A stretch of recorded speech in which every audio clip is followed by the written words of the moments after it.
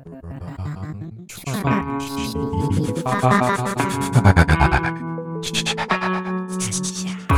connect, communicate. Create, connect, communicate. Usher magical, enigmatical, gift of gab, super, agile, stories from the Spacelab. Become well lit.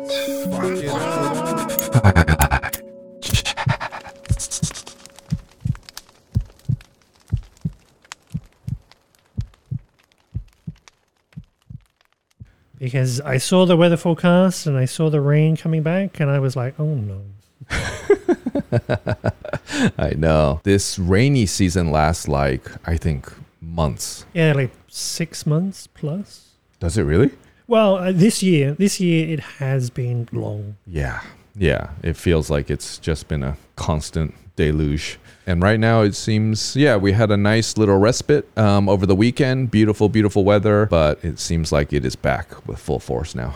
Yep, so it's a good time to do things inside, work on the computer without feeling too guilty. Exactly. Yeah. Jump on a podcast. There you go. Yeah. Slurp some tea. Slurp some tea. Slurp some tea. So speaking of tea, we are here with a real live British national. Yeah, there aren't too many of us. I know, but there is one here, right? In the Spacelab at Firelight Chats. We are sitting here looking out the window at the beautiful rain just falling down here with Chris Armsden, the man himself. Hi, good to be here. Yes, could you please introduce yourself for everyone?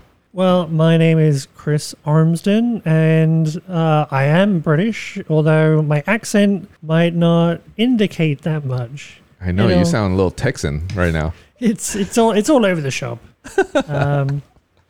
And that is partly because I have not really lived in the UK for quite a number of years. I am an animation and visual effects professional, and so I've been doing this my whole career. Started off in the UK, but I have done this all around the world, including Argentina, Istanbul, Turkey, Los Angeles, America, California, New Zealand, go Kiwis, and Taiwan. So how about we get into that? So you said you are an animation professional. What does that mean exactly? Well, it means that somebody pays me money to play around on the computer and make cool pictures. That sounds like a pretty good gig. Yeah. Yeah, right? When it's good, it's good. But of course, it's not without its downsides. Oh. Long hours in dark rooms. So it's definitely been a journey. So did you always know that you wanted to be an animator? Or maybe I should actually preface that with a question about what exactly in the animation field do you do or do you specialize in? Well, these days, because I have my own company now, there's less specialization and more generalism, because as an animation company, we take on whole projects. So that means doing kind of everything from start to finish.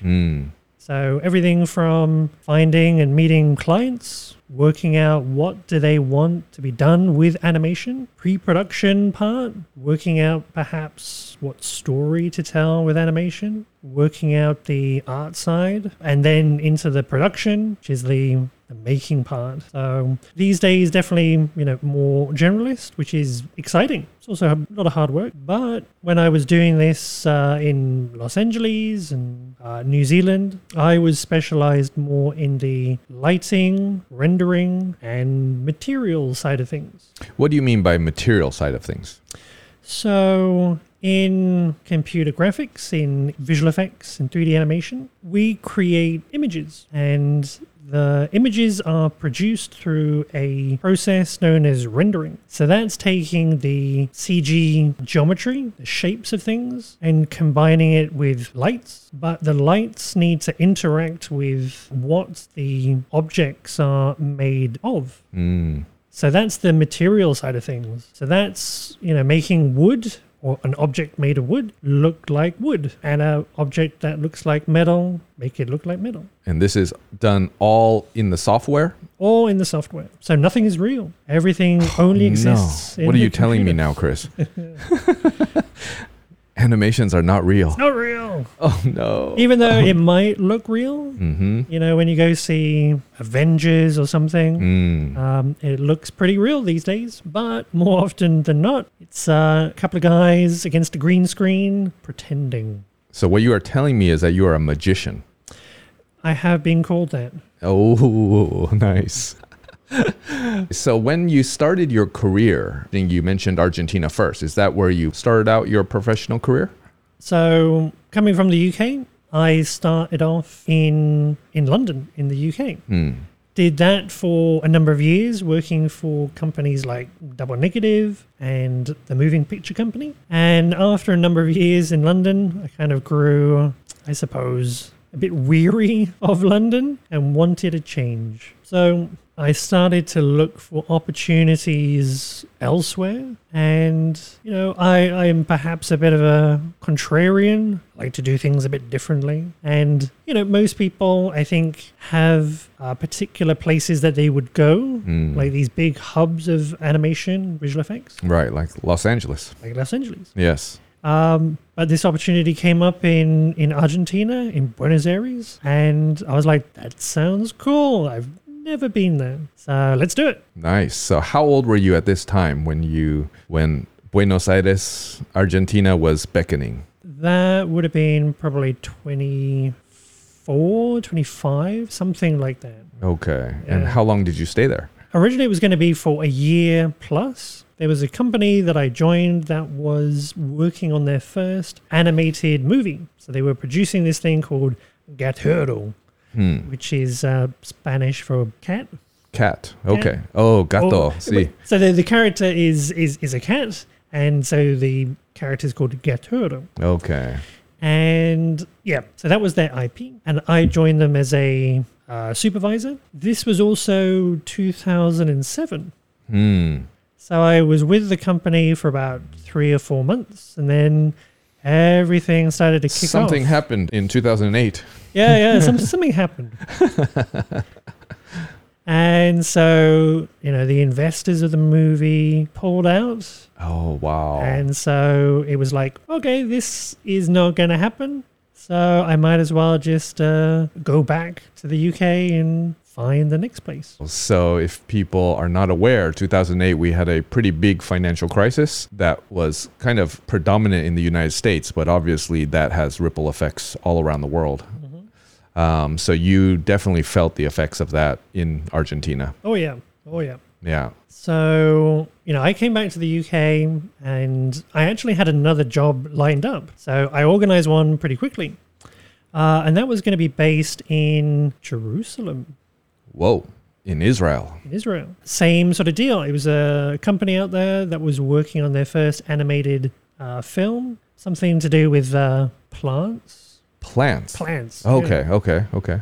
And 2 weeks before I was due to start with them, I had an email.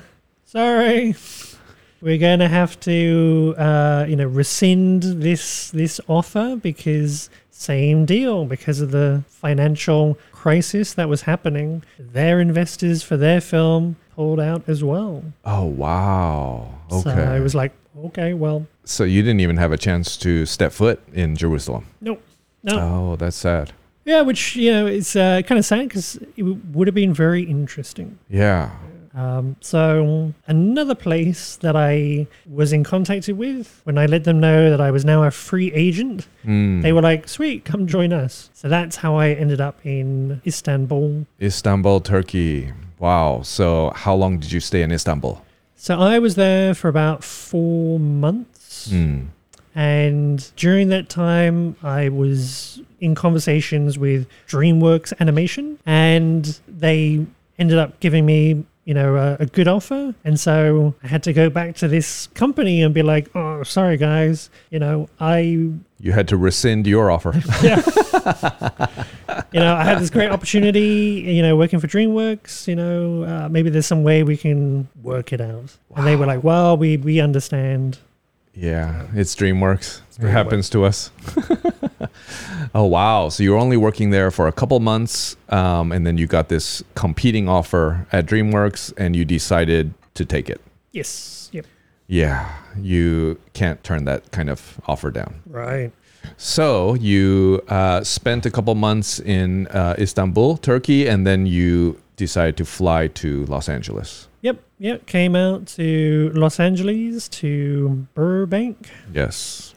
And enjoyed 4 years out there. So this is where you start to settle down. Get serious. A little bit. A little bit. Los Angeles is an interesting place. Mm-hmm. Lot of great things, amazing things. But there's aspects about it as well that kind of suck. Yeah, let's talk about that.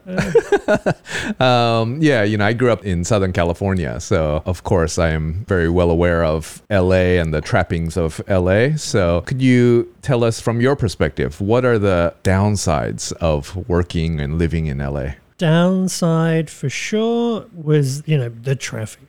Mm-hmm. I was perhaps a little bit smart, or maybe just lucky, one of the two, in that I was able to get an apartment that was actually quite close to work. So my commute to work was like maybe a mile. A mile away. That's very close. Which is close, That's great. Because I moved out to the States, to Los Angeles, being unable to drive. Wow, what does that mean? Being unable to drive? Yeah, did not have my driver's license. Oh, wow. Okay, so legally. Yeah, legally. Because in the UK, living in London, you didn't need to drive, great public transport. Public transportation, but LA doesn't have that. Didn't have that. So, for the first few weeks, months perhaps, I was learning, but I had to still get to work somehow. So, I found this place that was close by, and at least then I could walk to work. Oh, wow. And then, I just stayed there for the majority of my time. Other people, they lived in like different cities. They were in Pasadena. And so then that's like a 20, 30-minute drive, depending on traffic. Some people drove in from Santa Monica. God help them. Yes. Yeah, it's not easy, that drive. Right. Every day, twice. Right, exactly. I didn't have to deal with Los Angeles traffic, at least for my commute, but like my best friend also lived in Los Angeles, down in Culver City. He was working for Sony at the time, and I hardly ever saw him. He was too far away. Too far. It was like, let's meet up. Oh, yeah, it's going to take us an hour. Yeah, forget it. See you next week. Yeah, let's try again. Next month, maybe. Right, exactly. Okay, so as people are probably well aware, DreamWorks Animation is a very famous animation studio around the world. So how was that experience? You said that you had worked there for 4 years. Mm-hmm. So I had the privilege of working on, I think, some of their best movies. Some of their movies were kind of, not so good. They didn't sort of compare very favorably against the enemy, the competition, Pixar. Mm-hmm. But I was very fortunate to work on, some of their really good ones, like How to Train Your Dragon. Yes. Kung Fu Panda 2. Mm-hmm. And The Croods. The Croods. Which, if you haven't seen, is a good movie. It's about a family of cave people. What do you like about that film? Well, for me, it was a very good experience working on it. In film production, animation production, visual effects, there is often a huge amount of work to be done, and often not enough time. So production schedules get squeezed, and people have to work overtime, work many, many hours to get it done because the schedule is compressed. For the crudes, originally it was going to be a compressed schedule, but due to some other factors, different movies coming out and everything, rather than it being like I think it was like going to be a 9-month production schedule, which was going to be like really crazy busy, they changed it to like a 2-year production schedule. So we had time to do things properly and to take our time and do so with a much smaller team. Because, if you've got like a ton of work that needs to be get done in a short amount of time, all you can really do is just throw bodies at it. Right. And, get it done that way. Then you run into sort of issues with kind of scheduling and resource management and all that kind of jazz. But when you can do this kind of like slow burn over a long period of time with a much smaller crew, everyone can really get to know each other. And it's a much more kind of friendlier, intimate kind of environment. And you have the time to do things, properly. Right. And if you need to develop software to do it, because I'm a technical person as well, I develop software. Yeah, that allows you to do that. So does that experience working on crudes, was that different from Kung Fu Panda or How to Train Your Dragon in terms of the production schedule? Yes, yeah. How to Train Your Dragon was definitely a compressed schedule. So it was like busy all the time. And then Kung Fu Panda as well. Kung Fu Panda, I think, was kind of like a normal kind of schedule. And that was kind of, okay. I wasn't on it for, the whole movie length. But yeah, my time on there was fine. And then to go onto the crudes, where it's like you can take your time and do things properly. Oh, great. Yeah, so how does that happen? There were some big donors supporting this because we started out the podcast talking about financing, right? I mean, a couple of your early experiences were halted because of a lack of funding. How important is money and funding in this animation process? Very. Movies are expensive things to create, and animated movies are just as expensive. So DreamWorks, when I joined, they were going through like a big hiring process because they were looking to create, I think it was 5 movies every 2 years. Oh, wow. So, make a lot of movies. And, the story of DreamWorks is a little bit sad because, when you create a movie, it might cost, $100 to $150 million for one of these kind of movies. It's a lot of cash. Right. So you need these films to be a success. And if they're not, then it's like, uh-oh. Yeah. And so they did have these successes with like Shrek and How to Train Your Dragon. But then some of these films were also not such a success.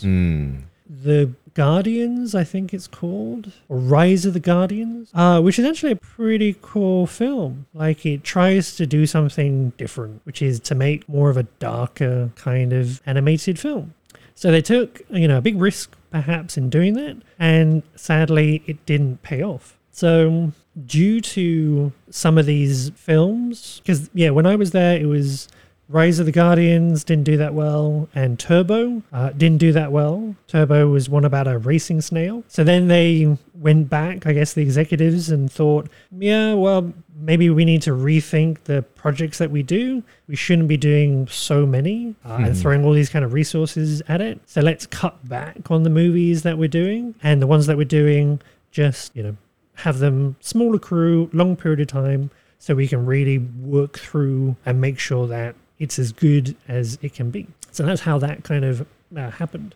So you think managing the size and the scale of the project is the most important thing? Or what are some other important factors to creating a successful animation? And I think that might be part of the problem as well, right? Is the definition of a successful production, because some might be a critical success, meaning, the critics, the fans might really love the film, but it might not do so well commercially as well. So there's a lot of things to balance. What do you think about all that? Yeah, I think it's a difficult thing to balance. It definitely, money plays a big part in it. And you don't necessarily have to spend a lot to have critical success. You have, productions like Pixar and DreamWorks movies, expensive, big budget, and you can really see the quality in there. Like the detail is amazing. But you also have movies like Despicable Me, which was made for a way smaller budget. I think it was made for like 40 million.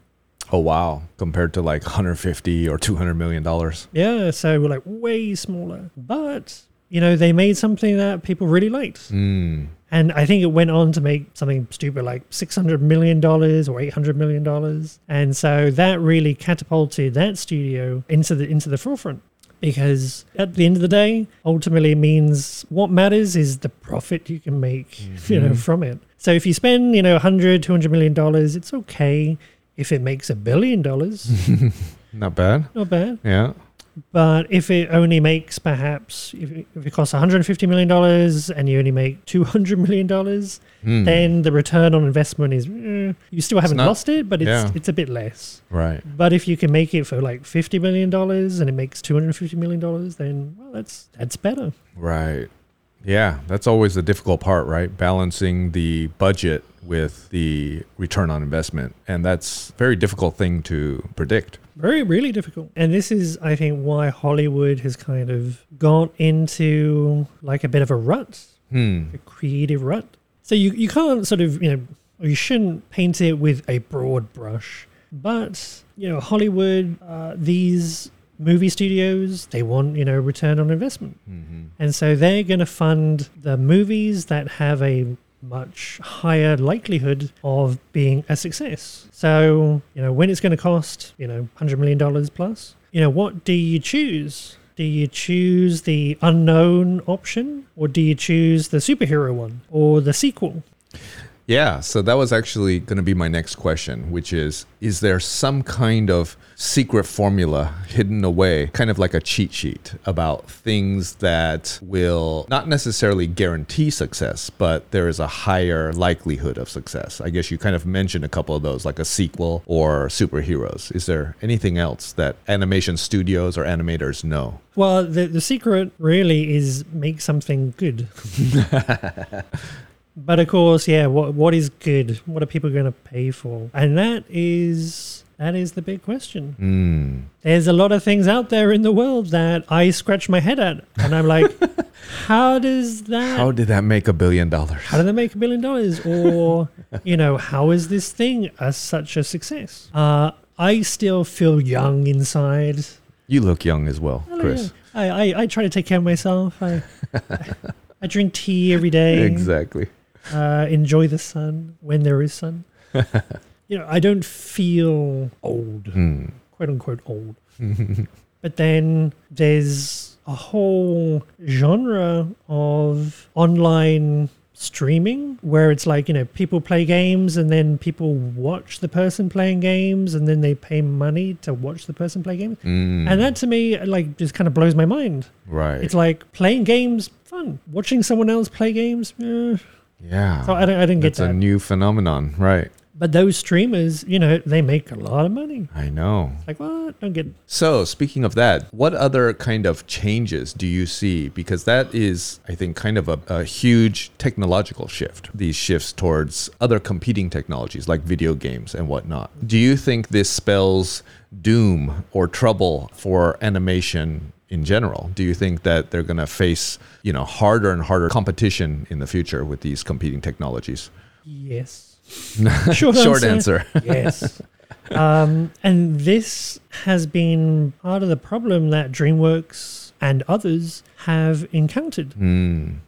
So, yes, you could make a lot of money at the box office and have, success. Cool. But the bigger money really came from like DVD sales. In the past. Okay. And DVD sales and merchandising. So as people stop buying DVDs as people went towards like streaming, then, those DVD sales, really dried up. And so then you really are dependent on it being a success at the box office. So if it doesn't have that success, then you don't have that sort of second chance through DVD sales. That's everything, right? I mean, the whole landscape seems to be changing so much from, what you're mentioning, the DVD sales, merchandising, these kind of things that no longer really exist anymore. And then you also mentioned if those forms of revenue aren't there, the animation studios in the past relied on the box office. But as we know as well, at least in the States, that people going to movie theaters is on the decline as well. So, and especially again with the rise of technology, making it very easy for us to set up a home studio at home, right? So we don't go to the movie theater anymore. It really does seem like there's a lot of headwinds for not only animation, but just kind of these big box studio companies. Yeah. So, these companies are kind of faced with this predicament of, how do we create a product that we're good at creating animation within this changing landscape. So, I think DreamWorks ended up doing some deals with Netflix, and that's sort of been quite successful. They invested in doing like more TV things, all the TV stuff with Netflix. And they've got like a big catalog of stuff out there. I think that's been successful. But, DreamWorks was this independent company. In the end, the CEO, Jeffrey Katzenberg, he sold it to Comcast Universal. Is this a trend that you see, this kind of consolidation of these smaller animation studios into bigger ones? Mm-hmm. And do you think that will continue into the future? Yes, yeah. We've seen this in animation because you need generally big pockets to make these kind of things. Visual effects studios as well. So the companies that produce the animation for the live action movies. I don't think there's any real quote unquote independent or smaller ones really left. Yeah, except for the smaller, more boutique shops.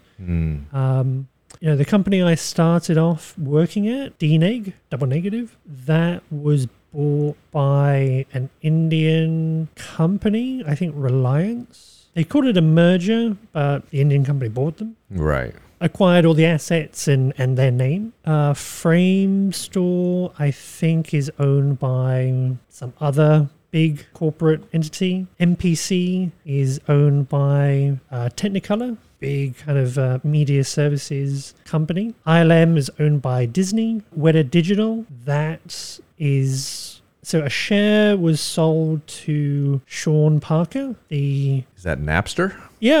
Oh, that's right. Okay, the Napster billionaire. Right. You guys might have to Google that. That was a while back. So he, sold like a share to Sean Parker, who then brought on a new CEO, Prem Akkaraju. And so now Weta Digital has been going through a lot of changes themselves, one of which has been to sell off the Weta Digital name and the technology to Unity, which is a big $1 billion technology company developing, technology. So, I do see this kind of consolidation, these big corporations and tech companies just buying up whatever they can. Especially because these big tech companies, they need, they're always thinking about the next big thing. So what's really the next big thing for them is going to be the whole metaverse thing. Right. And so, the idea being who can control the metaverse will control the world. Right. Maybe. That's what they say. Do you think that this kind of consolidation necessarily leads to business decisions trumping that creative freedom and creative license? I think, at least from a visual effects point of view, I don't think anything has really changed because visual effects, has always really been a kind of work for hire type situation where they are hired by the film production companies to make the visual effects for them. So they can produce work, but it's kind of work to order, for the film. And the main visual effects supervisor, the director, they're the ones deciding how it should be. So, there's always like some degree of creative freedom, but the end decision is always somebody else. So you could create something really cool, but if they don't like it, it doesn't matter. Right. You're not too worried about that. Yeah, I'm not sort of too worried. DreamWorks, from what I understand now, is kind of going through a bit of a revival. They're producing cool movies. The latest one, I think, has just come out. The Bad Guys, I think it's called. And that looks really nice. I haven't seen it myself yet, but the art style looks really good. There's definitely, creative freedom there. And for them, I think having the backing of, Comcast Universal, a lot of money. Yeah, then you can have a bit more creative freedom. Right. Money buys that creative freedom. Yes, yeah. And as long as they're kind of happy to kind of give that freedom, I have no idea the insides of what it's like there now. But yeah, quite possibly Comcast Universal's just make cool stuff and here's the money to do it. You mentioned Weta Digital. Can you explain a little about that? And I believe you also had an opportunity to work for Weta Digital. Yes, yeah. So Weta Digital, now called Weta FX. So they sold the Weta Digital name along with the technology to Unity. But yeah, originally called Weta Digital. That was started off by Peter Jackson, the director of Lord of the Rings, yes. And he, I think, was very smart and maybe kind of took on like the George Lucas approach of creating the companies that he needs to work on his projects. So for Star Wars, George created ILM and Skywalker Sound and all these production companies, presumably to ensure that his high standards are met. But then also, he has that kind of creative freedom over everything and, the financial kind of resources as well. So, yeah, I think Peter Jackson took the same approach. And so he has a lot of different companies for working on his films. And Weta Digital was the visual effects, or is the visual effects component of it. Of his empire. Yeah. And it really is an empire. Right. In Wellington, New Zealand, it's all kind of based out at Miramar, which is a little peninsula part of the city. And yeah, you can't throw a stone without hitting, another business or part of that movie empire. And it's what allowed him to become a billionaire. Yeah. So, exactly. It works. New Zealand, was that after Los Angeles, or did you make another stop between those two destinations? So I left Los Angeles originally to kind of go traveling for a bit. Travel was my big love, exploring the world. Nice. And everything. And so, after 4 years in Los Angeles, I was kind of asking the question, life here is good. Blue skies, warm weather, all the things that you could kind of need or want there. Sunny Southern California. Yeah. Just, don't go to the beach because it's too far.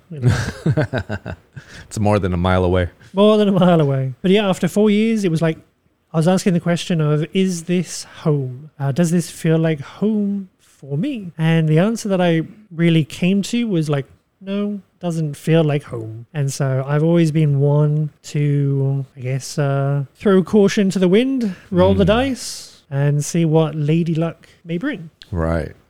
So I did some travel for a few months and then went to New Zealand then. After the travels. After the travel. This was your first time in New Zealand? Yep. Okay. And how was that experience working in New Zealand?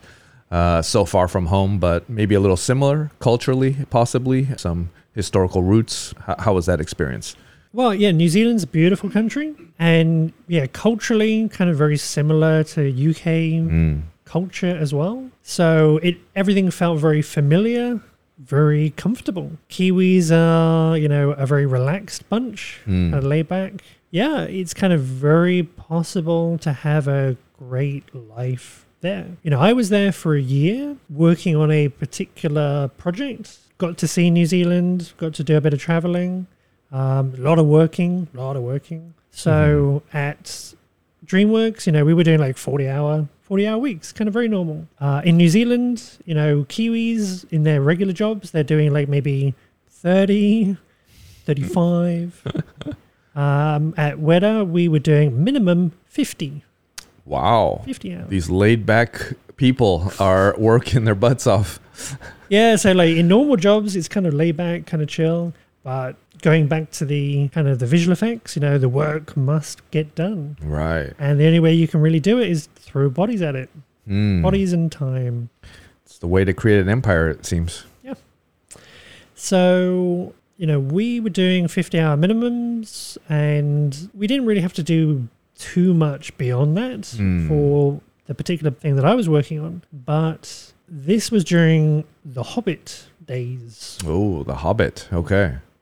And some of my friends that were kind of really deep in production, then their deadlines were like super tight. And so on these kind of movies, on Avatar, on The Hobbit, there was so much work to be done and so much budget as well. They ultimately gave them sort of unlimited overtime, the ability to do as much overtime as you can. Wow. Just get it done. So some people were doing 112 hours a week. That's some crazy math right there. Right. That's not much sleep. Not a lot. So that is 16 hours a day, 7 days a week. Wow. Pretty crazy. Fortunately, people were getting paid for this overtime. And I think it's like, single time up to 60 hours. And then after 60 hours, it's like time and a half. And then maybe over 80 or 90 hours, and it's like double time. So there was this incentive to work even longer and longer hours. Yeah. Right. No joke. It nearly killed some of them.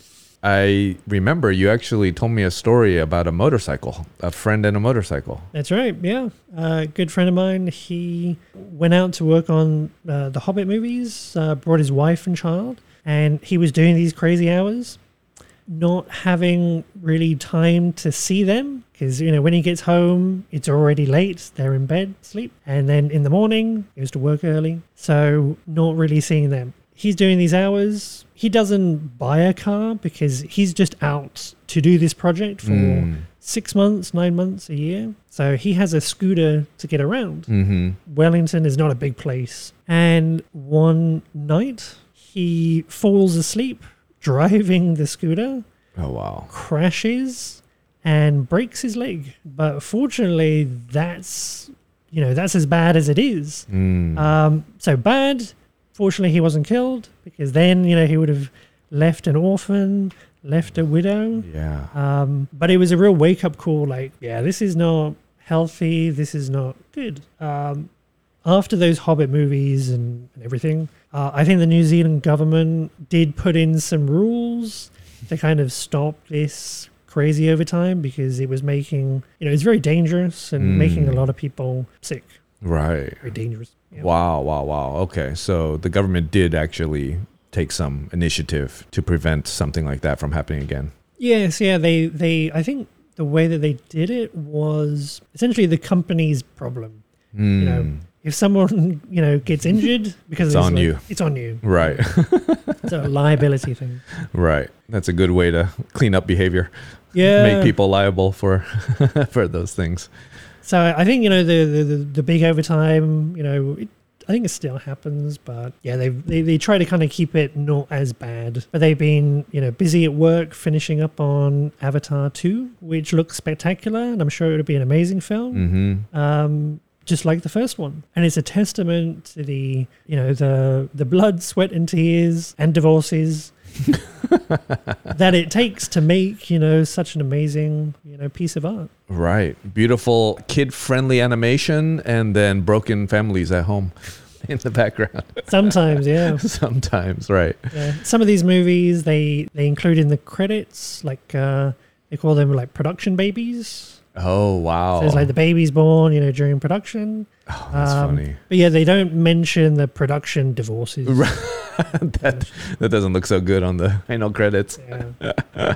Wow. Okay. So after this little stint in New Zealand, was this the last stop before coming to Taiwan? So after New Zealand, did a little bit of travel, but then came to Taiwan. When you're so far away from home, from the UK, you always wonder, am I going to come back to this part of the world again? So there's a bit of incentive to like do a little bit of travel in the area, South Pacific. So did a bit of travel there, visited like Vanuatu. Nice. Super cool. Yeah, close to Tahiti. Yes. And I went also to French Polynesia. Beautiful. Yes. But otherwise, quite difficult to get to. Yeah. So it's good to get it done while you're out there. Yes. Yeah. Right. Nice.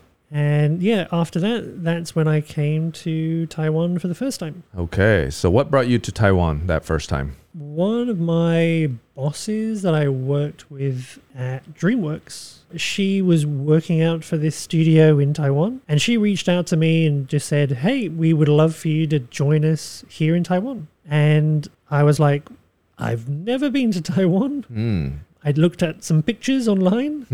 Like, oh, that looks beautiful. Like, that looks cool. Sure. Sounds like fun. And that's all it takes to convince me. Pretty easy. And so they brought me out to work for this company called Next Media Animation. And Next Media, is that the conglomerate owned maybe previously by Jimmy Lai? Yep, that's the of one. Apple Daily, and our last guest was actually from Hong Kong, and we mentioned Jimmy Lai. Ah, right. So he owns this media company in Taiwan, or is it a joint venture with Hong Kong?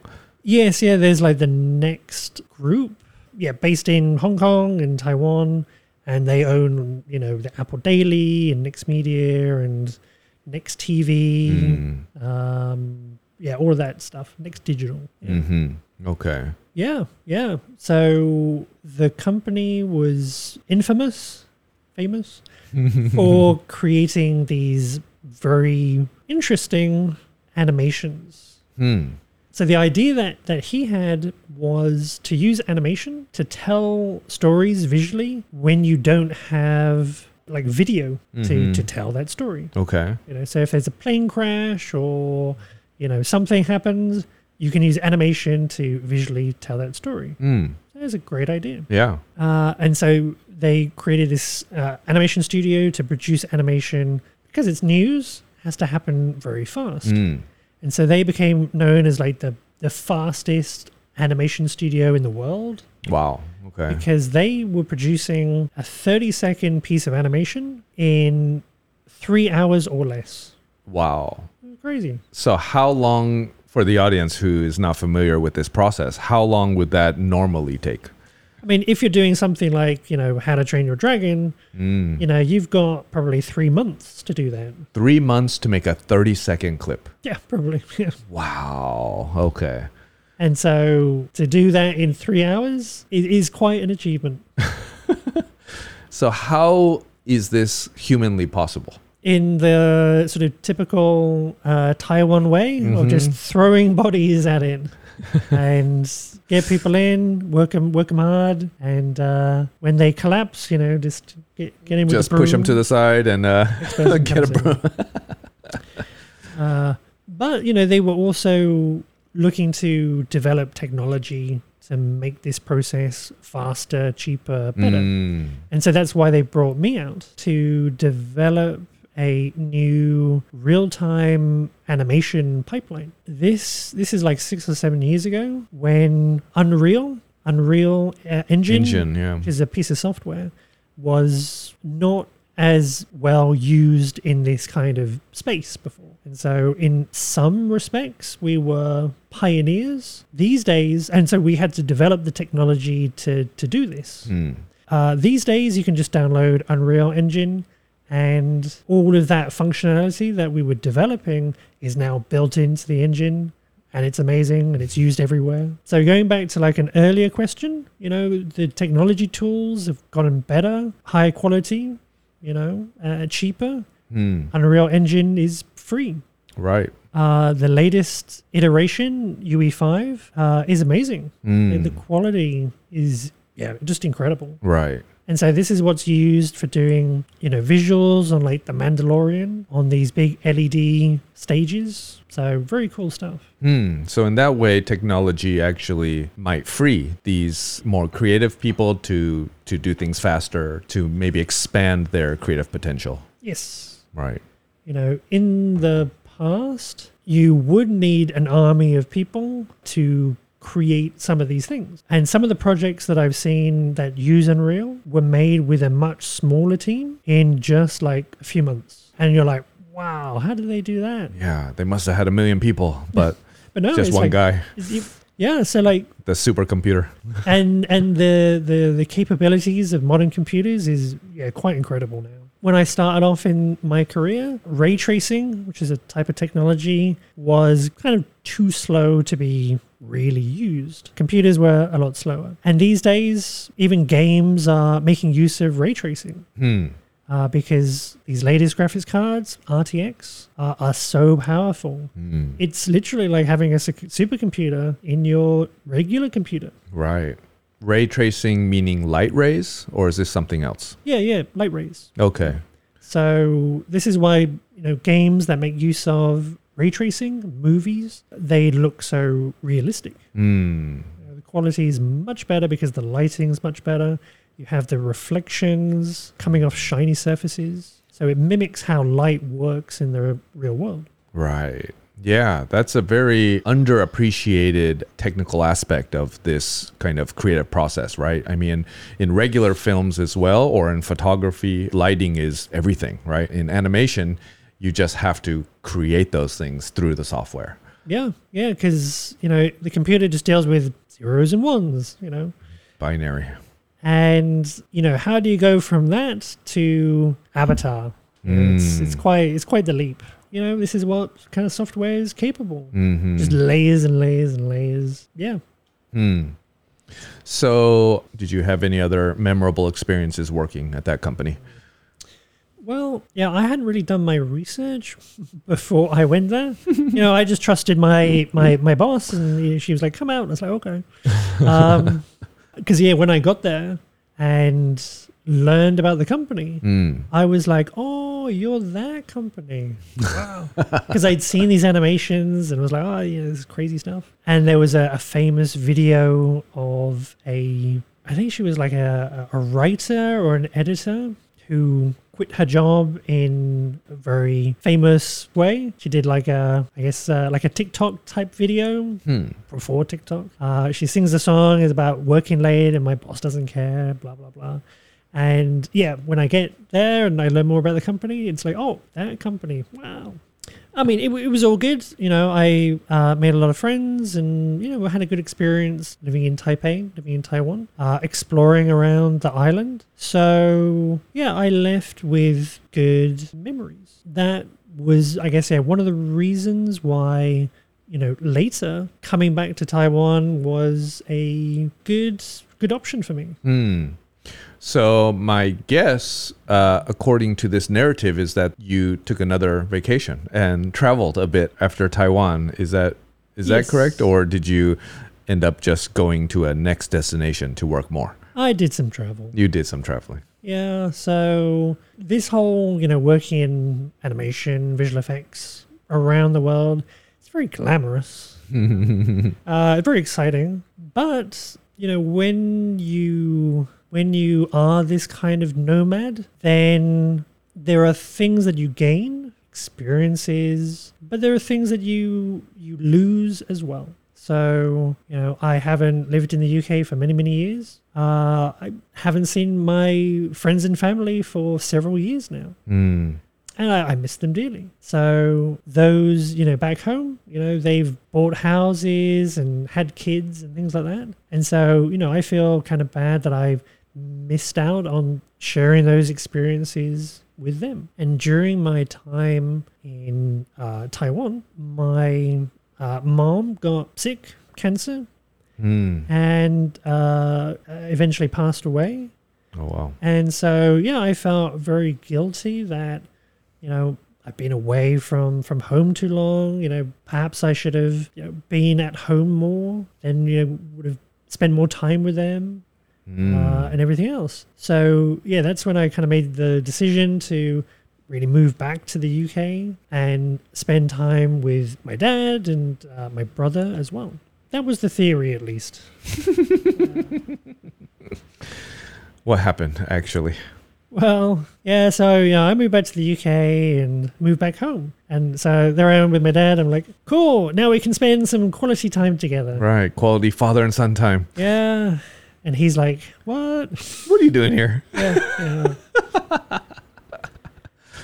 So, I was kind of hoping for a slightly different reaction experience. Right.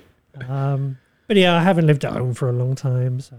Yeah, in the end, I think we just kind of two different people, so it didn't really work out. Sounds like a good animation. Yeah, a good story.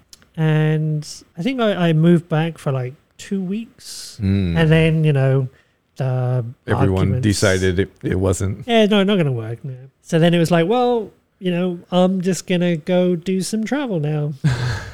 Yeah. So this was a good opportunity for me to kind of explore my home and the locale. So ended up doing a whole bunch of travel through Europe and seeing friends that I hadn't seen for a while, visiting amazing places. Like Europe is beautiful. Oh, yeah. Visiting countries that, never been. Like Italy. How dare you not have gone to Italy? Really? And even kind of Wales and Scotland. Oh, wow. Places that are kind of right on the doorstep, but never been. Yeah, did a whole bunch of travel. Did that for like 6 months, 6 or 9 months. Then got another job, which was back in New Zealand again. Oh, wow. So you went back all the way to the other side of the world. Yeah. They got back in contact and were like, hey, do you want to come back? I had left the first time because, I was feeling a bit burned out from the long hours. New Zealand, Wellington, in summer, beautiful. In winter, not so much. Kind of like here, but also way windier, way colder. Oh, wow. Okay. But you ended up taking that offer and going back, even though the weather is not so great in the winter. And also you have bad memories of overworking and being absolutely exhausted. What made you decide to go back? I have a short memory. I had forgotten all the bad stuff. Dementia. I'd forgotten all like the downsides, I put on the rose tinted glasses, and so then you remember the good stuff, and you're like, oh, okay, yeah, I can definitely go back. Sounds good. Yeah. To its credit, Wellington, like the lifestyle is very nice there, and Wellington is, I think, one of the most. I think it's a very beautiful place, comfortable place, but especially now, you need also to have a lot of money. It's expensive. It has become really expensive. So everything costs a lot of money. If you want to buy a house, it's like millions of dollars. Food, I think we would spend $200 going to the grocery store, and you do that 2 or 3 times a week. Oh, wow. You're just like, where's the money gone? Yeah, right. All that overtime is gone. Yeah. With a meal. So, the quality of life there, the standard is very high, but it also, costs a lot. There's kind of a darker side to New Zealand that they kind of gloss over. When you see these commercials, pure New Zealand. In many ways, yes, but comes at a cost. Comes at a cost. Like they'll show like these beautiful rivers and the mountains, all the greenery. The but the rivers, for example, you can't swim in them anymore because they're all full of cow shit. Really? Yeah, they're heavily polluted. Oh, wow, really? It's a big problem, yeah. Okay. So, they have all this space. They have a lot of, good air, good grass. So they have a lot of sheep and then they have a lot of cows. A lot of cows. Too many cows for the land. Huh. So for a long time, it wasn't a problem. But all throughout that time, it was just building up, like all that cow shit was just building up in the soil. And in the kind of recent years, now the soil can't hold anymore, and it's just going into the rivers. Too many cows. Wow. And so, yeah, the rivers are polluted. Right. I mean, New Zealand has some famous steak, right? I mean, New Zealand beef. Yeah, so yeah. I think it's just feeding that industry, which is essentially feeding the world's hunger for meat. Yeah, for meat and dairy. Right. So all the milk and milk powder for export. Right. Okay. But it's actually having very deleterious environmental impacts. Yeah. So, up in Auckland, people talked about the rivers that they used to swim in, years ago. Can't swim in them anymore. You can't go to the beach anymore, or swim in the sea because there's a good chance that you will get sick from, E. coli or whatever the bacteria is. Okay. Yeah. Okay. So that was your second stint in New Zealand was cow shit. Yeah, gosh.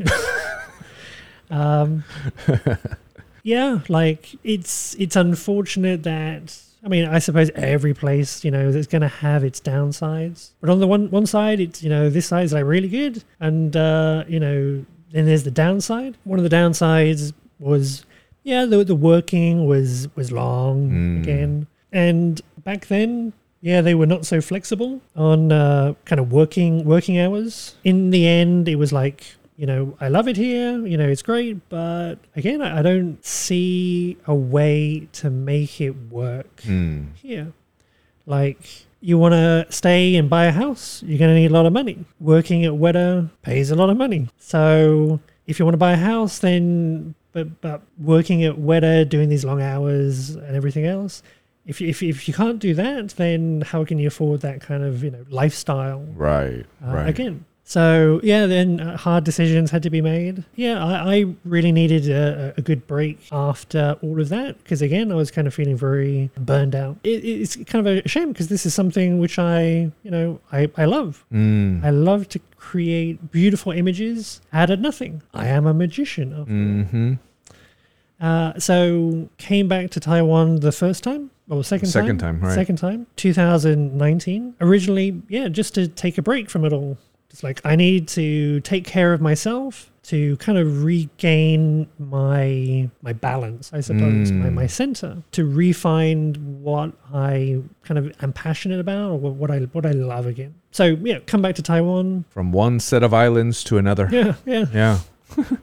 And spend the next sort of few months traveling around the island, enjoying Taiwan, traveling around Asia as well, going to Thailand, Nepal, doing mountain climbing, trekking rather, in the Himalaya.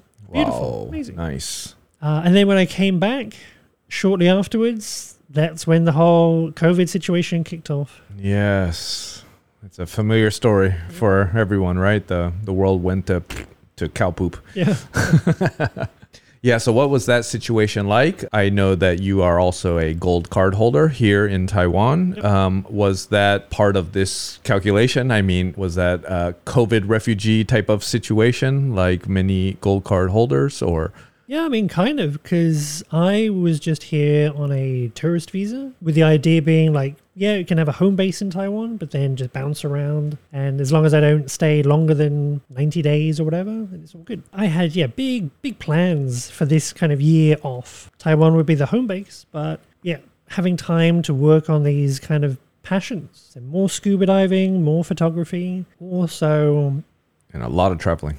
A lot of traveling. One of the travel things that I wanted to do was go to South Africa to go to a flight school to learn to fly ultralight planes. Oh, really? And so you can learn to fly over these, national parks. And I was like, oh, that's great because that's one of the things that I have enjoyed doing in the past, flying. And I wanted to get my ultralight pilot's license. So that was all going to happen.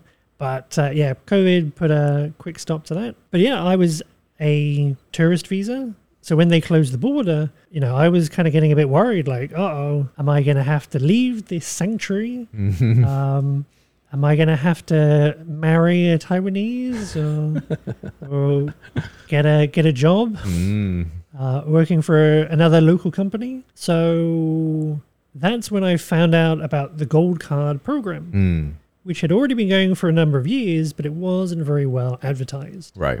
So I just came across it like on a forum. Me too.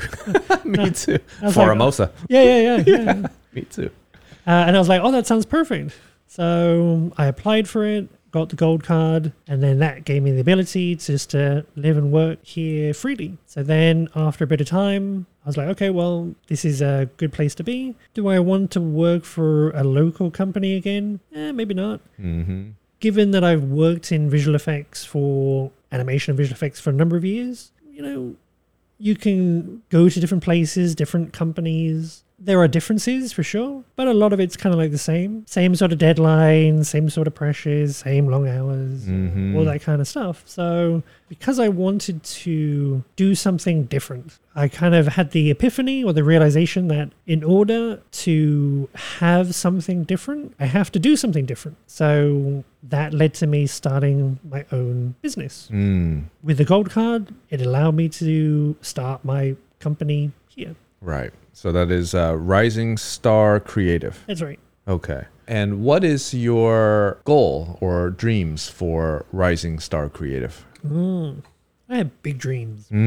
So what I want to do is to take all of the best bits from all of these different companies that I worked at. Because, working at DreamWorks, there's some really good parts there. Working at Weta, there were some good parts there too. Even DNEG and MPC, there are good parts that, made me who I am today. What if I could leverage that experience and take all those good parts and create, a studio, for example, like DreamWorks, to create original Taiwanese animation to that quality level. That, I think, is my North Star. So it's a big dream. Big dream. I'm a few $100 million short. Okay, so if anyone's listening and has a couple $100 million extra that they could throw our way here, we greatly appreciate it. Yes, please. Get this off the ground.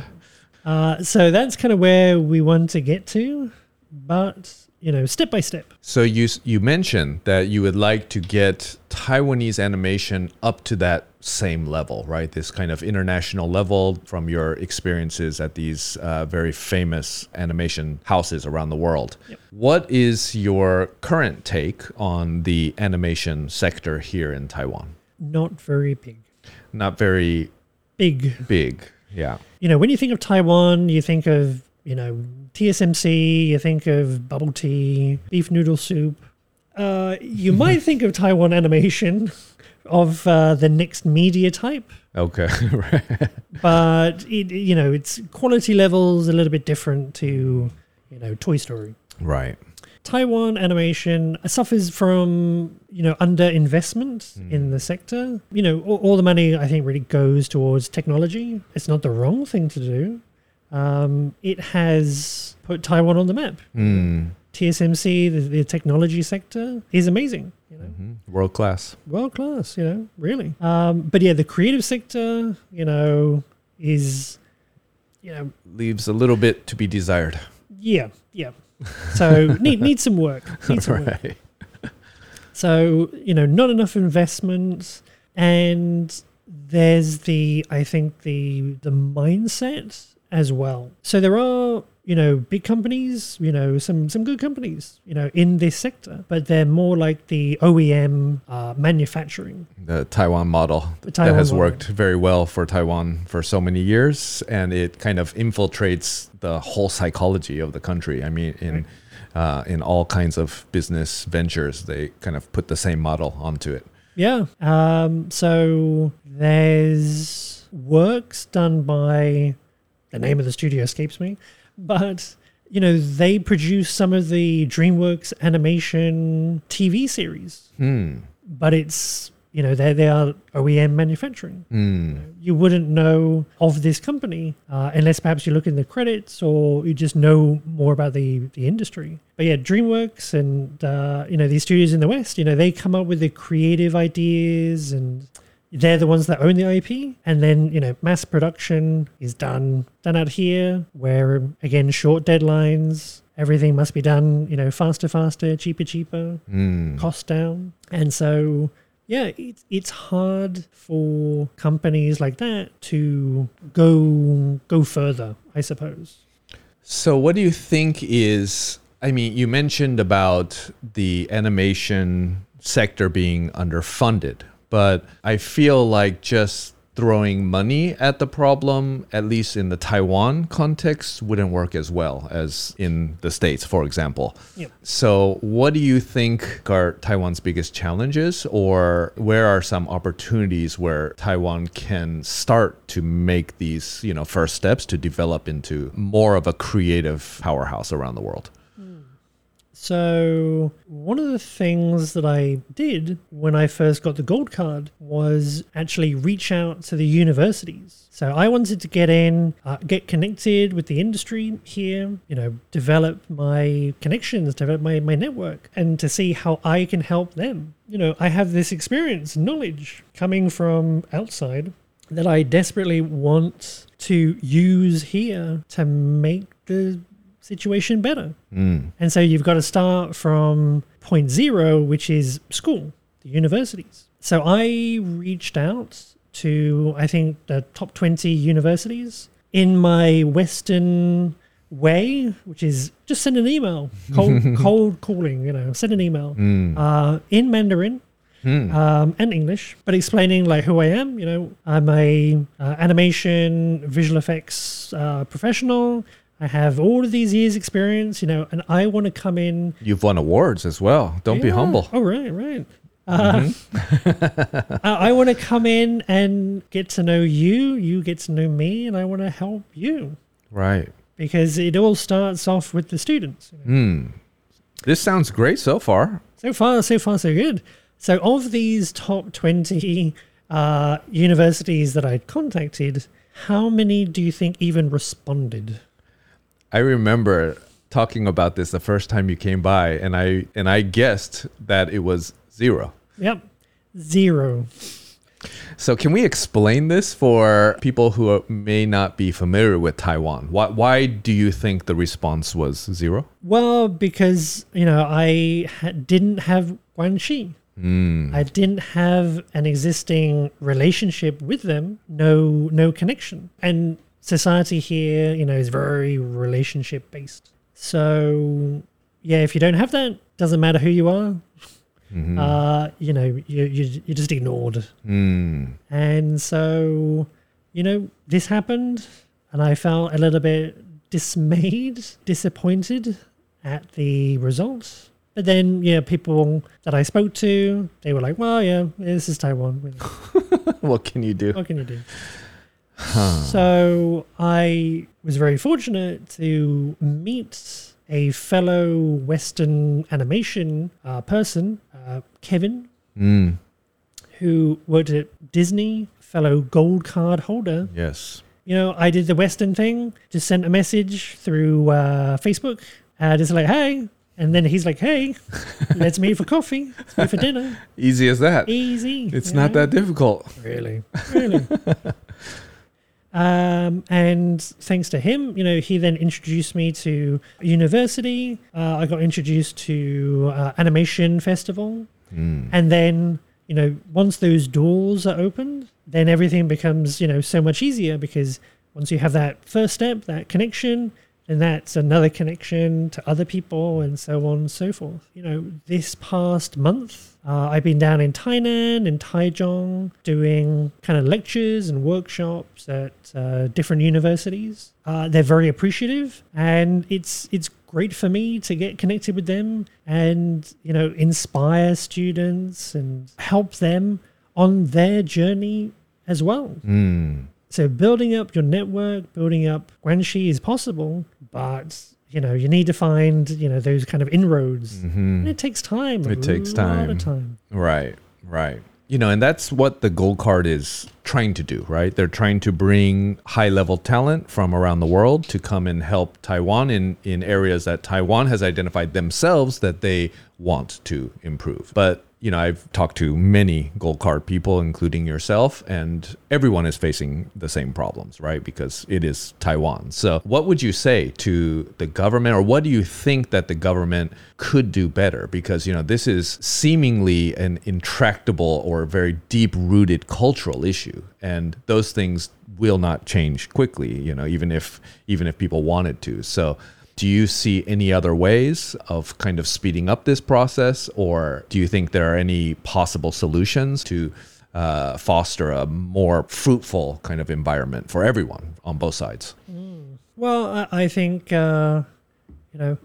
money goes a long way. Money always helps. I think having just more money available, more funding available to help develop this kind of sector, to help develop the Gold Card program, to help people that come start businesses here. It's like, come with your expertise to Taiwan, start your business. Oh, that's great. Okay. But then when you get here, then, there's, not so much help available. Or if there is help, it's kind of not so easy to get. A lot of hoops you got to jump through. And just starting a business here is a pain in the ass. Yeah, it's not easy.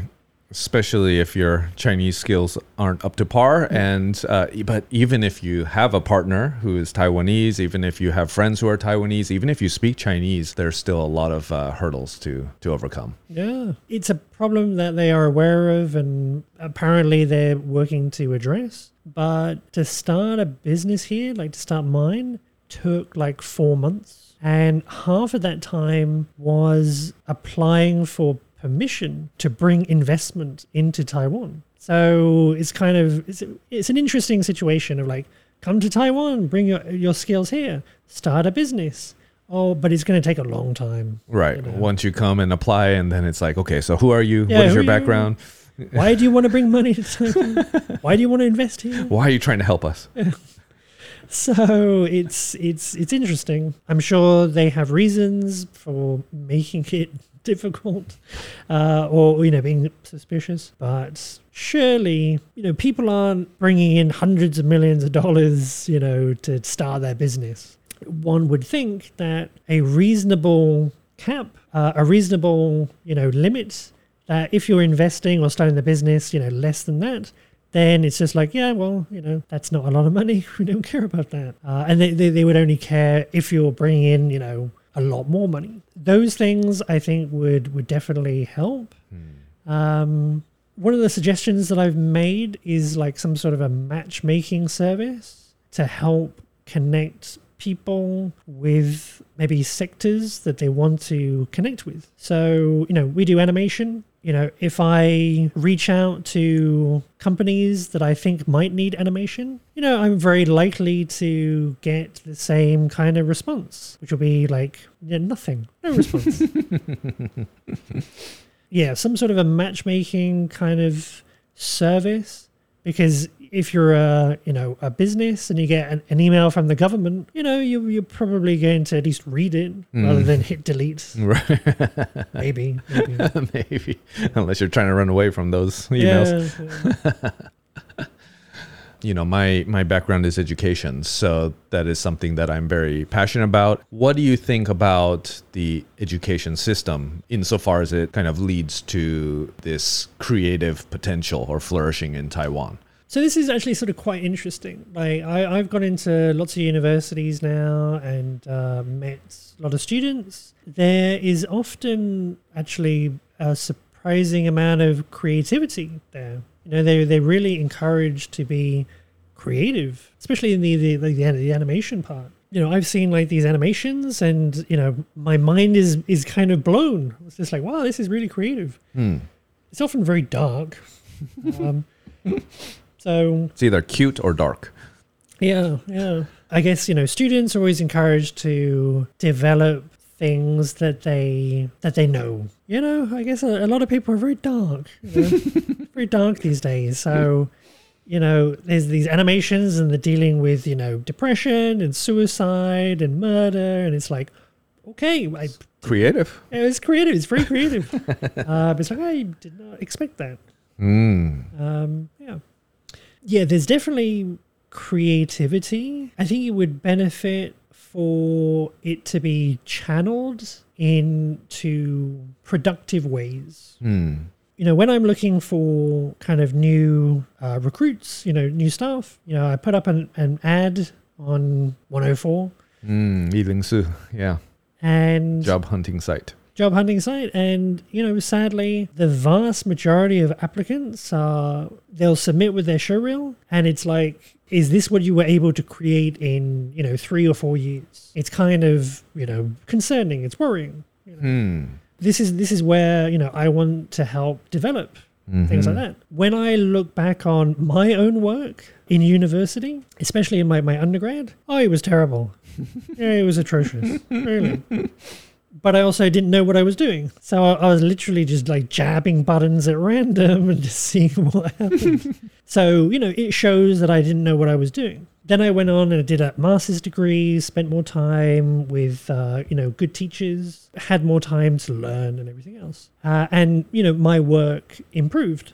For these people that have gone to university to do animation for 4 years and they end up with something, it's like, I don't even know where to start with that. I don't know where the problem is. Maybe you're not cut out for animation. Maybe it could be fixed with better training, or focused training. I've gone in, done some workshops with universities. I've been sort of quite impressed with what the students have been able to create, often in just like 2 days. And so, it's like, well, I think you have potential. And I would love to come in and spend, weeks and months. I think we could do some really cool stuff together. And you would have some really cool stuff to show. Right. And so it's really heartening for me when the feedback that I've had was we learned more in these past 2 days than we have all semester. Yeah. Whole year. Sometimes my whole life. Yeah. Yeah.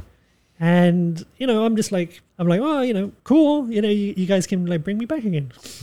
Right.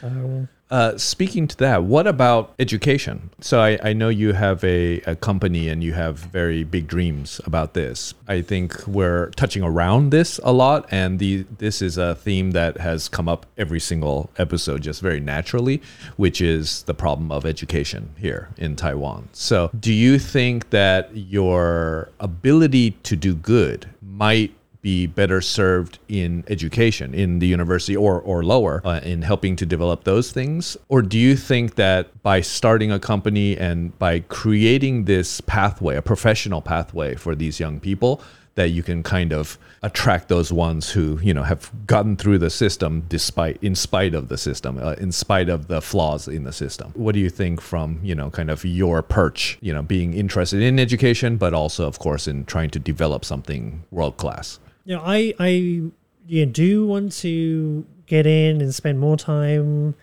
with students, developing the education side of things here. And I think, there's a long way to go. It's not only, I think, changing the way that they teach things, but maybe just changing a whole mindset as well. A mindset about taking risks. Yes. Trying new things. Even just asking questions. Because you look at some of these famous schools around the world. I went to Bournemouth University, which has the National Centre for Computer Animation. So that's one of the best places in the UK to do computer animation. It attracts not only good students, but they're, very motivated. The teaching there is good and supportive as well. And so the work that people achieve is often amazing. And they are more than ready to join industry and be producing great work straight away. And then you look at all these other kind of famous schools around the world, Gobelin and SCAD and others. Yeah, they do good stuff. Yeah, maybe having a dedicated school, where we can make this the big famous place to do animation in Taiwan. That could be a really good start. Maybe, it means creating more internships or an academy or something, just to develop people and those skills. So in general, I think the best people, that I've met have also been those kind of self-starters. And they're the sort of people that education is more than just getting, the certificate, the grades. Yes. And they're the ones that are pushing themselves every day and learning new things and really developing. And those guys, really are good. Sometimes they stay in Taiwan and work for these, good companies. And sometimes they'll, go to New Zealand and America. And so, I've worked with really smart, talented Taiwanese all over the place. So speaking with them, they always felt like they also needed to leave Taiwan to have those opportunities. If you want to do world-class, DreamWorks type animation, can't really do that here. You have to go out into the world. And going back to, my story, there's pros and cons, for doing that. Right. So that was one of the reasons behind my thinking of like, well, what if we could create something like that here? And, I can't do that by myself. I'm going to need the support of the whole industry. Billionaires would help. And, it's not a big industry, for one. I think the industry also, I hope, supports this idea as well.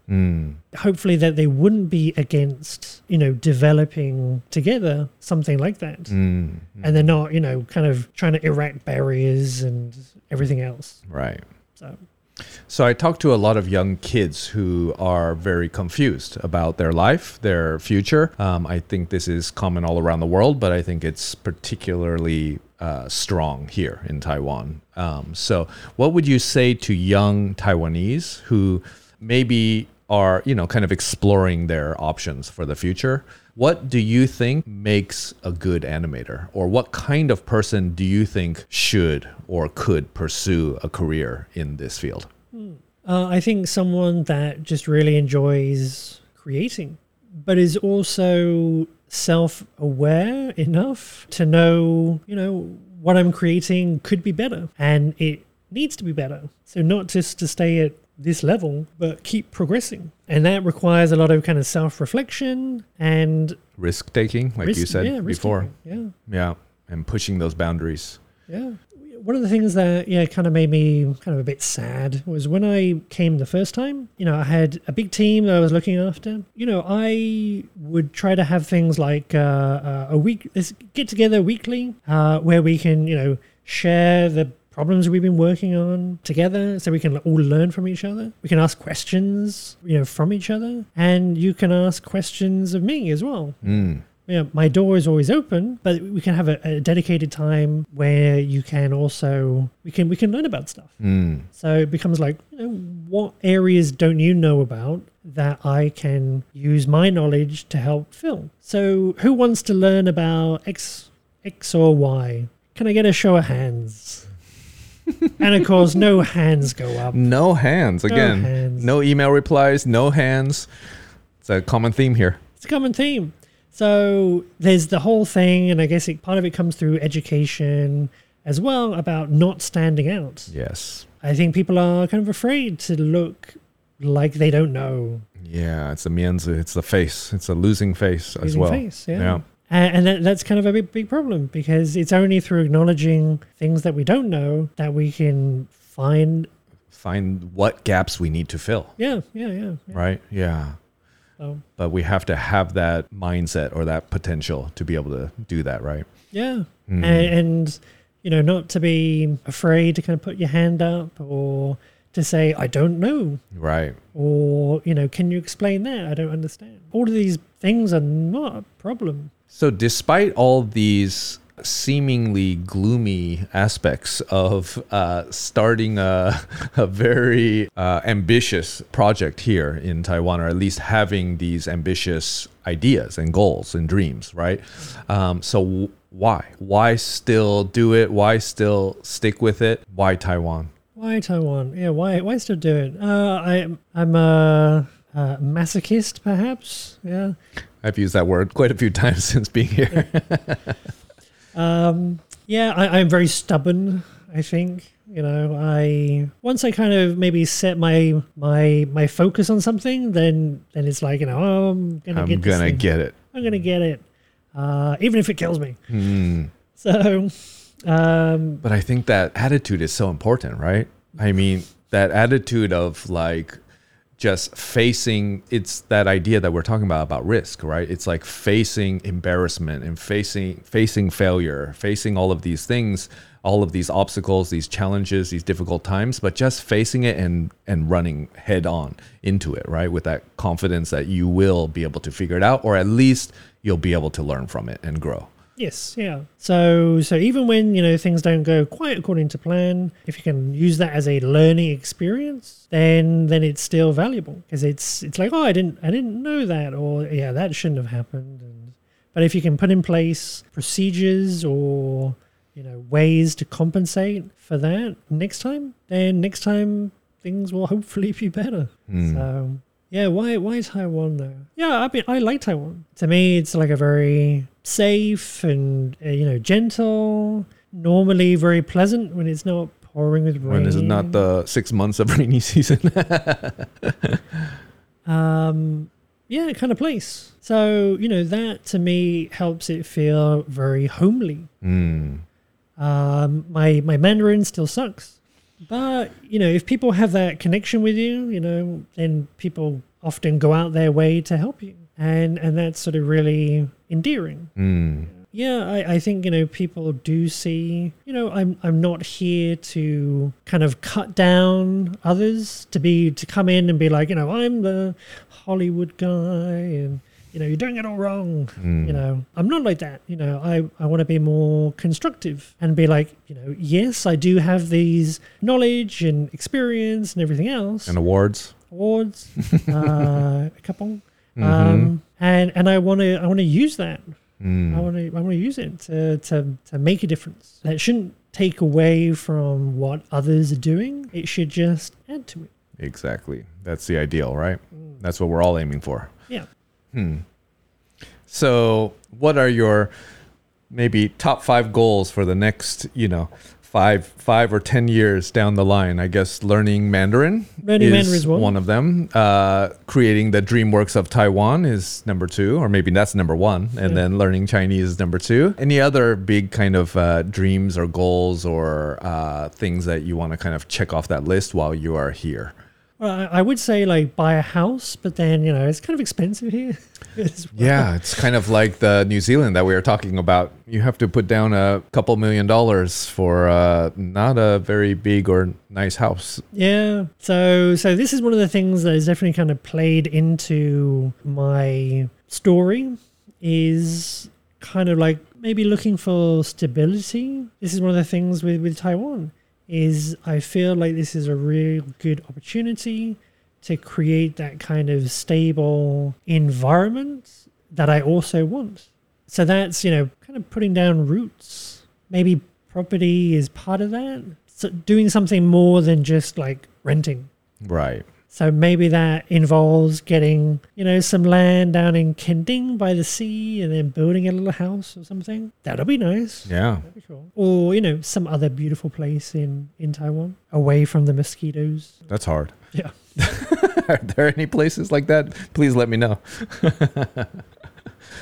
Yeah, like maybe, just being like more of an inspiration to these kind of like next generation of students here, so that they can feel like, they can achieve their dreams. Right.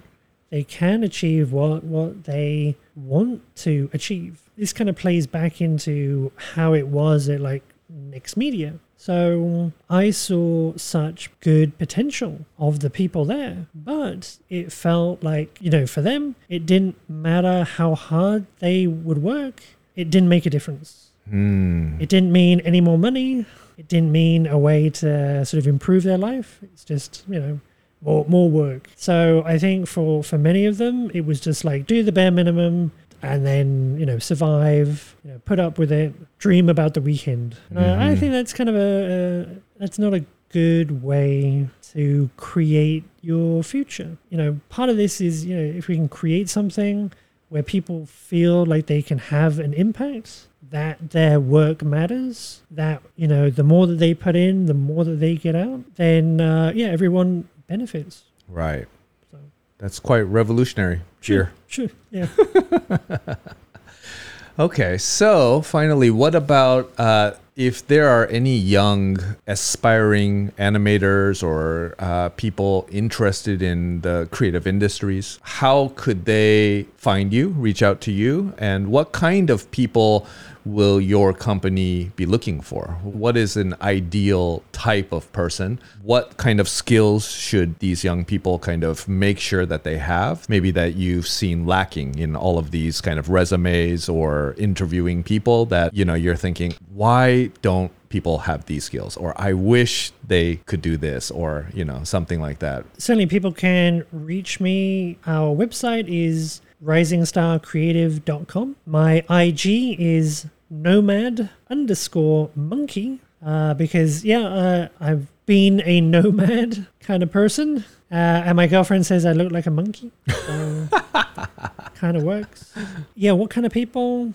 People who are, I guess, very driven or dedicated, that have good skills, but also are creative. The ideal kind of person would be someone who comes in the next day and be like, look what I made, and it doesn't have to be, Lord of the Rings or something. It could just be something just really cute and really kind of just nice that you can look at and go, that's cool. I like that. That's really good. Let's do something with that. That's like the ideal. And there's definitely people out there in the world like that. You get on, Instagram, do a search for, 3D, and, people are just putting out their creations there all the time. And, often they're still in school and self-taught, and it's really good. It's like, damn, yeah. So, people that have the skills, the creativity, and even if you don't have the skills, have like the awareness that like, I don't have it, but I know the things that I want to get good at, and to be that kind of autodidact kind of person. Self-learner, because there's so much you have to learn, because animation touches upon so many different fields. There's the modeling, there's the animation, there's the simulation, there's the cinematography. There's so many parts that help to make a good animation or a good image. And some of that stuff is maybe harder to teach. Maybe you have it, maybe you don't. But I think you can do a lot just through practice and self-learning, improvement. And there's so many good resources out there to learn from. You go on YouTube, do a search for Blender. So many great tutorials to learn from. Exactly. It's a university at your fingertips. Yeah.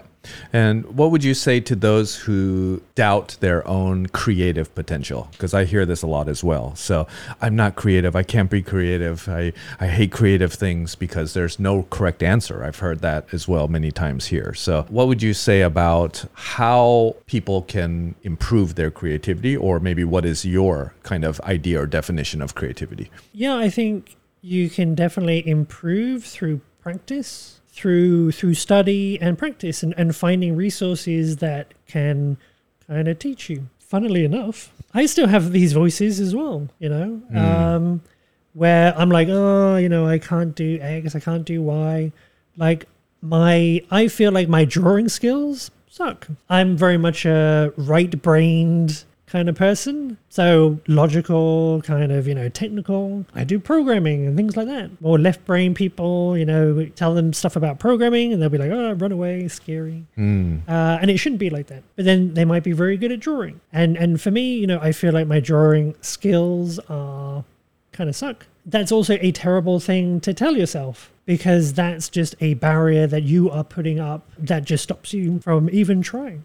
So I've been doing things like practicing, getting books to help learn. There's a very good book called Drawing with the Right Side of the Brain. Oh, interesting. And just by working my way through the book, I've noticed an improvement in my ability, my skills.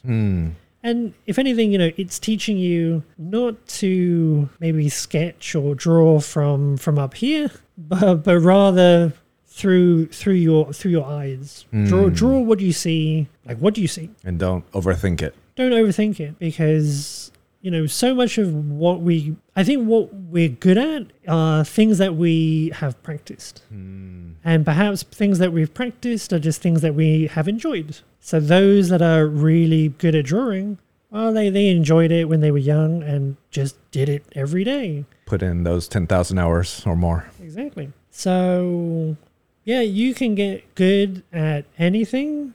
Like I really believe that.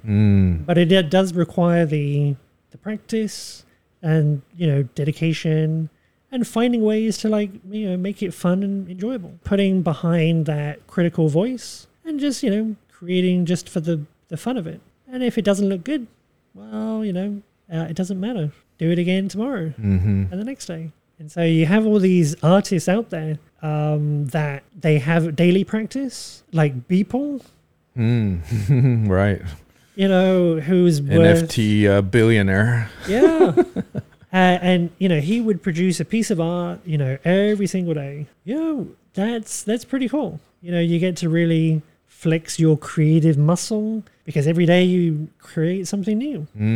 I think Beeple's a great story as well because he toiled in the underground for many, many years and his timing was kind of perfect, right? With this new revolution in NFTs and other kind of things, and then just suddenly at the right place at the right time. But early on in his career, he would never have been able to know where this was going, right? That he would suddenly become, selling these things that he loved to do, just doing them every single day, that he could sell each piece for $1 million plus, right? So, yeah. So you never know. You never know what might happen in the future if you just work hard and go after something that you're passionate about.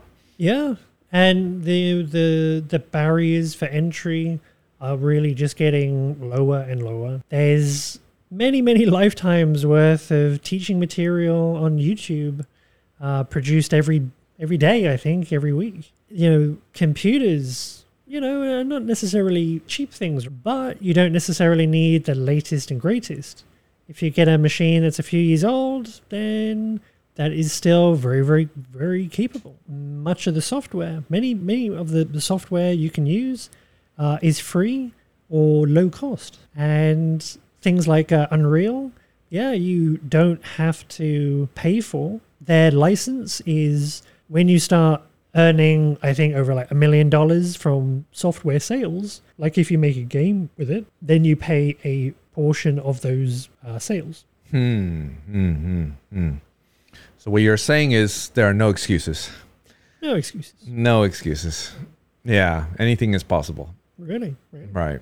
Yeah, the world is your oyster. Your world is your oyster, and, for better or for worse, we are in a globally competitive environment. And so we have to stand out. We have to do more in order to stand out. Right. And we got to just take that into our own hands. Yep. Right. Nice. That is a wonderful message, I think, to end it on. I really, appreciate you coming in and sharing your story. If there are any young creative people out there, some aspiring animators or experienced animators, you know how to get hold of Chris here. So please do reach out. Any billionaires as well who want to create a animation studio that is world-class based in Taiwan, Chris is your guy to talk to. So hopefully we can make these dreams happen, right? There we go. Yep. Yeah. And together we can all be rising stars. Beautiful. Rising stars and creative. Yeah. Beautiful. All right. Thank you very much, Chris. And I look forward to seeing you and talking to you again as well. Thank you. All right. Thank you. Peace.